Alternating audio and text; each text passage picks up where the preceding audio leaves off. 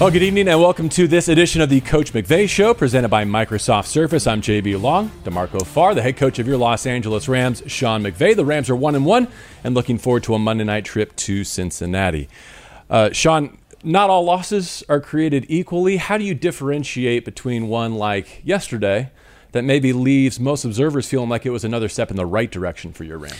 Yeah, I don't think there's any moral victories, but I think a lot of the things that we asked of our guys against what we know is a really high-caliber team, I thought that was brought to life in the game. I thought there was great energy. I thought there was great effort. I thought there was a physicality and a toughness that we played with. And then, there was a turning point in the game where you just look at a couple of the bounces of the ball, which are sometimes things that are just totally out of your control that didn't necessarily go in our favor. And then there was a couple opportunities for us to be able to communicate and execute that, we just missed on them and it ended up leading to a flip. But there was a lot of opportunities in that game that were created by our guys. You give credit to the 49ers, but I was proud of our group. I think a lot of the things that we didn't do at the level that we're capable of, they're fixable things, and I'm excited about being able to move forward the right way with this group. I know they attacked the process the right way. I love working with this group.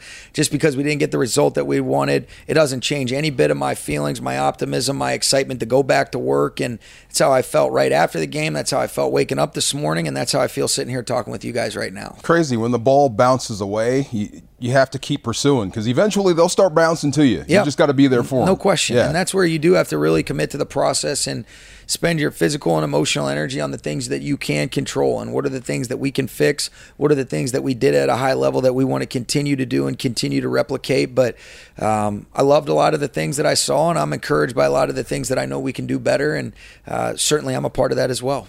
I did learn something, the moral victory. It does have weight to it. You do feel better leaving that stadium because you took them to the wire.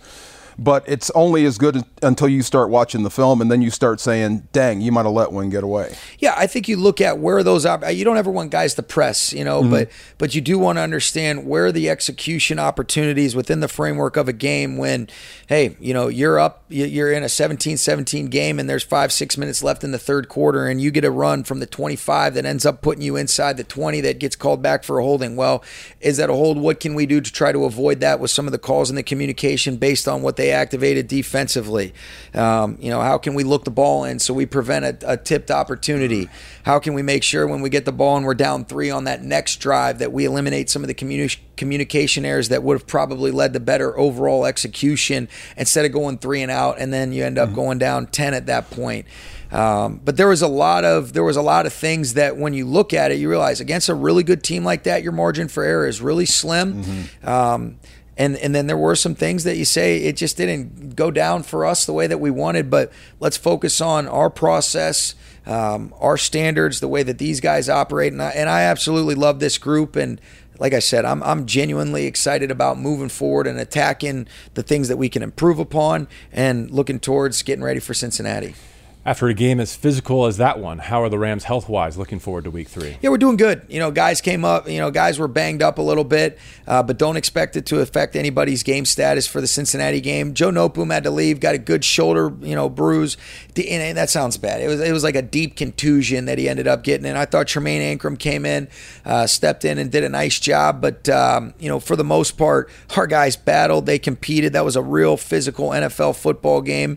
2 good teams going at it. And, you're going to have your typical bumps and bruises, but fortunately we'll have an extra day to be able to kind of get turned over and recovered this week. Yeah, contusion sounds better than bruise. Yes. Yeah, he's big, right? He is. He's a stud. Yeah, when you're 300 pounds, it's contusion, not bruise. That stuff. No, but I thought the O-line took another step. That's a really good front coming at you. And for the most part, Matthew Stafford looked almost the same as he did in Seattle, playing the same way, getting the ball out, scrambling. Yeah, I thought Who said he was a statue? Yeah. I thought he played excellent. That's why it's unfortunate a couple of the plays.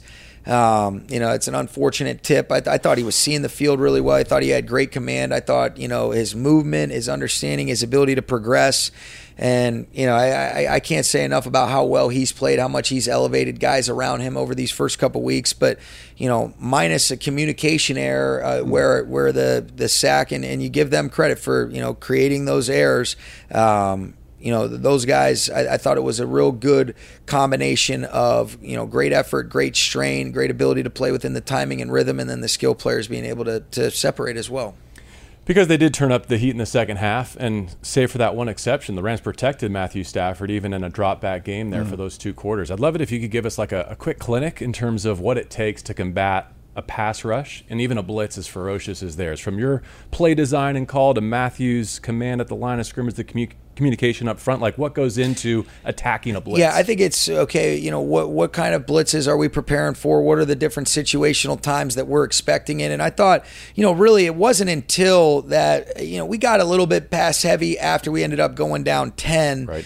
But when there's, we didn't really feel like we had to get into that mode. And then even when we got the ball back down 7 with about 5 minutes to go, we were going to be able to play normal ball. But we ended up having a couple more possessions after that as a result of, turning it over on the 3rd down and 5. But I thought our guys did a really good job when it gets to one of those types of games, which wasn't really until later. Now, some of the run pass numbers can get a little bit skewed because of the play count, but there were certain looks, but I mean, there's a lot that goes into it, but it takes all 11. It was a combination of really everything that you asked in the, the original part of the question. But I thought Matthew's command, communication, clarity that he provided then enabled the other 10 guys around him to do a nice job in a lot of those instances. What record did Puka set? All of them. He set all the rookie records? Yeah. Puka has been rookie balling. Catches in a game. Yeah. Catches through 2. Trust? Did you know? I mean, are you surprised? Yeah. I would say, we had an idea. Yeah. I think he's got a great game day demeanor. It certainly isn't too big for him. He's tough. He's physical. He's got great aggressive hands. I don't know if we knew it would be quite this good, but we had an idea, and I'm really happy for him. And I'm not ready to quit on Van, or I'm not out of the Van fan club. I mean, he's going to have a big part in a successful season. Totally. I mean, sometimes, we're talking about 2 games here. So it's crazy that because those 2 guys have done so well, then it means, somebody else isn't. But that's not how football works. You got 17 games that you're guaranteed. And so we're fortunate to have, 3 guys. I thought Benny Sco did a nice job. I thought DeMarcus came in, did a good job. You get Cooper back, but the bottom line is we love Van Jefferson. He's got a body of work. I'm not going to allow 2 games to dictate a certain feeling. I think we can help get him into the flow of games, and then I know he's capable of playing at a high level, and in some instances that's been reflected, and in some instances I know he can play better. We were out there all summer. We saw it. Yeah, you did. That wasn't smoke and mirrors. On Puka, first in NFL history to have 10 and 100 in his first 2 career games, among many others. Wow. What can he do better, though? That was one thought that I had today. Is as good as he's been, as young as he is, what can he do better? I think it's just, the overall detail, snap in and snap out. There were some times yesterday where, you're careful to even make a comment about, okay, the top of the routes, there was a couple, concentration things, but like the guy has played at a really high level and he's pushing through. I mean, like you could see, this is a physically tough guy that was pushing through, had a huge workload the previous week. And you talk about a gutsy competitor. I'm really proud of him, proud to be associated, with this team, but with guys that play like he did for this team. And he's a busy guy in the training room right now, just trying to be able to get himself feeling back to normal. But he is a tough competitor. I love Puka Nacua. Star in the making, the hair, the smile, the way he plays, just everything. Oh, one more thing before we flip to defense. The end of the game series. Like, I learned, like you, after games what this means. So kicking the field goal at the end. You're trying to get the ball back, right? Yeah. And the thought process was we were trying to be able to, ideally you would have been able to hit that deep in breaking route to Puka earlier in that drive. Then we could run the field goal operation on there. We wanted to be able to get inside a certain yard line. The in breaking route that we hit him on took a little bit longer for us to clock it, and then you're saying, okay, do you want to throw up a Hail Mary to the end zone or just kick it to get another opportunity for Brett? I don't know about the ramifications in terms of what the line is and things like that, but the thought process going in that drive was try to be able to get in field goal range quick, to be able to kick the field goal as soon as we accomplish that, within the hopes and expectation to then kick an onside, try to be able to recover it, and then give yourself an opportunity to tie or go for the win if you're able to score. I couldn't figure out where people were mad. Now,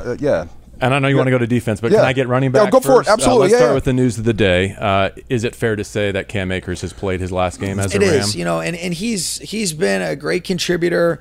I wish him nothing but the best moving forward. I'm really grateful for a lot of the contributions that he's made to our team over the last few years, but feel like it was in his best interest, and over the conversations that we've had and kind of the direction that we're headed, feel like that's going to be best for him and for our team. And then here's another one for DeMarco's record books. Kyren is the first Rams player to score multiple touchdowns in each of his first 2 games of a season. Yesterday was one on a screen, one on a gun run. But how about those working around him to pave the way to pay dirt on both of those plays? Yeah, Sean, it was can awesome. you walk us through it? Yeah, the first one was just a great job by Higbee and Alaric Jackson at the point of attack. Really in that situation, you almost wish we just got the first down and ran off a little bit more clock, to not give them so much time in their 2-minute operation. But it was a great effort. It always takes 11 in the run game. I thought Van Jefferson did a good job of being able to dig out the nickel at the point of attack as well. And then when you look at the screen, I thought it was just a great setup by Matthew, great execution by Van blocking the corner. It was a great job by Coleman Shelton to be able to get the play side backer. Steve Avila ends up kind of cleaning him up, and then Kyren's patience and setup, to be able to punch that thing in from about 6 out was big time. 8 straight scoring drives, halftime Seattle, halftime to San Francisco. Now you can go on defense. I was just going to say, I thought you were in your bag, man. You were calling your butt off. And so were they. I mean, that was a hell of a football game on both sides. But defensively, I thought your defense took a giant step forward. That's a lot of weapons that you got to corral, and they did a great job. They did. I think it's always about the players. They bring the stuff to life. They did that for us offensively. There was a couple opportunities in that second half that I alluded to where that margin for error is really small, but I thought defensively, really minus a couple of the things communication-wise and overall execution in the 2-minute, I thought we did a good job in the second half of really tightening up. I thought they got a key and critical stop. I thought they did a nice job in some of the sudden change situations, but the main thing is for them to be able to give us an opportunity on the offensive side of the ball to get the ball back 27-20 by getting that stop with 5 minutes to go. You'll take those chances, and I just think the way that they play, I thought there was a couple guys that really shine bright. So really pleased with Jonah Williams. I thought he did an excellent job battling. Bobby Brown showed up. Kobe Turner continued to show up. I thought really our front 7 as a whole. Murch only played 6 snaps but did a good job. I thought Hoyt and Byron Young from the edge, Ernest and Roseboom made their presence felt. I thought against a physical outfit, I thought our safeties did a nice job being able to get involved in the run fits, but I was pleased with our defense as a whole. Sat down with Jonah today. Did not realize that he's a tight end through like midway point in high school. Yeah. Changes state, changes size of the football, like 190 pounds. And yesterday he's going toe-to-toe with Trent Williams. Yeah. I mean, what a great story. Yeah. Undrafted, discounted all the way through his career. Yeah, and he's just continued to get better. I think Eric Henderson, A.C. Carter do a great job with that group as a whole. But the way that Jonah played was awesome to see. And he's had a really good spring. He's had a really good offseason. I think he's done a nice job in the first 2 weeks. And I thought yesterday was probably his best performance as a Ram. Oh, wow. You know who's kind of stepped forward to me? I mean, he's always played well as a Ram. Ernest Jones. Yeah. But more than he's always played. He played well yesterday, but his leadership, the way he's leading that group has been like, wow, I remember when you were a rookie. Now look at you. He's as good a natural leader as I've been around, and we've been around some great natural leaders, but it comes really naturally to him. He's got a charisma, he's got a presence, a magnetism about himself, and he loves his teammates. He's so authentic. I mean, and this, DeMarco. I mean, you can't fake it, and you either are a real dude or you're not. He's that way all the time. He loves competing. He loves the opportunity to go play. He plays for his teammates. I think his communication is really special. I love the rapport that he and Chris Shula have. Their player-coach relationship. And you're right. His leadership is special. I know you don't love when we do this, but at 100 regular season games, I got to pause and reflect on your career just to this point real quick and maybe get your thought. 100? Is Did that you know? what it is? You didn't know. Was 100 regular season games. Is that right? How many does it feel like? 1,000? No, you know what? It is. I think, like we've talked about, I promise you guys this. It's a lot of fun working with this group. I'm reminded of how much I love coaching, being with this group. And I'm also embarrassed that I didn't appreciate some of the earlier times when you reflect back on who you want to be and how you want to be able to handle the ebbs and flows that are inevitable. But just pouring into these guys, loving coaching, realizing what a blessing this is to be able to do it, and to be with such a good organization. And I mean, the unconditional support that I've always felt from Mr. Kroenke and from Josh, and obviously the great relationships that you have with Kevin and Les and Tony and love. I even like doing this with you guys most of the time. But it's 100 regular season games, huh? Oh yeah, not 100 Coach McVay shows though. No. That I'm glad about. We'll let you know when you get there. You love this show. Come on. You love us. Come on now. I do love you. Yeah. See? And you know what? You said as players, you can't fake it as players, but you can't fake it as a coach either. Yeah. Either it's real or it's not. And I hear you. I see you with your guys, man. Yeah. I mean, when you say you love them, they believe it. Yeah. And they say it right back. I feel that way. And it's easy to invest when these guys are working and coming to work every single day with the consistency. And it's a great challenge, and you love it. It's always a long wait for Monday night, especially when you're playing in the Eastern time zone away from home. How do you make use of the extra day this week? I'm going to actually figure that out right after we get done here. I think you want to be able to maximize it. It was a physical game that we played yesterday, and so you figure, okay, how do you maximize that extra day while also being smart to be able to utilize that extra day? And that balance of tactical but sports performance, those are some things that I'll actually probably work through right after we finish up here. You chose not to stay in the Midwest or the East Coast, right? Between Cincy and Indy? Yeah. Some teams do, some teams don't. What kind of went into the Rams' decision? I think ultimately when you really do the background, from a sports science perspective, you need a little bit more time to get acclimated, different things like that. Being able to keep guys in their natural environments and atmospheres. We leave the night before, felt like that was going to just be what's best. And then you want to be cognizant of, all right, looking towards, all right, how do we recover? How do we turn over for a short week? Being on the road on Monday night, traveling a couple time zones. So all those things weighed in, but it's always going to be about the players. And so that was really what went into it. And I think keeping them in their normal atmosphere and environment with all the information that we got. And then there was an element of, was there anywhere really convenient? Was it going to be worth it, more times than not? There was a lot of boxes that were being checked, and just staying back here. And that was ultimately what's best for our team. Zoned. I was thinking about Russ Yeast for a hot minute, and you and what you say about your team and how they feel about you. That play I showed you. Yeah. You want to be a safety in the National Football League, right? You got to hit Deebo Samuel on a dead run from 25 yards away, and he's got Kittle as a lead blocker. Yep. And he drilled the guy 5 yards out of bounds. Why would a guy do that? I wonder. He loves it. Or because he's running through a wall for you. No, I think these guys, I appreciate it, but I think they have a lot of pride in playing for their teammates. I mean, those teams that you were a part of that were special, it was about not wanting to let your brother down, or whether it be letting your teammates down or your coaches, but there was a connection. There was a togetherness. When you break it down and you say family, it actually meant that. Yeah. And I think that's what this group's got. Let's get to Cincinnati. Yeah, they're saying it's hard to say whether Burrow's even going to play, so we'll leave that for another day and just leave it at the Rams. I hope he does. Let's go. We need to prepare for Joe Burrow. For Sean McVay, for DeMarco Farr, I am JB Long. Thank you for joining us for this edition of the Coach McVay Show. Not yet at 100, but soon. Presented by Microsoft Surface.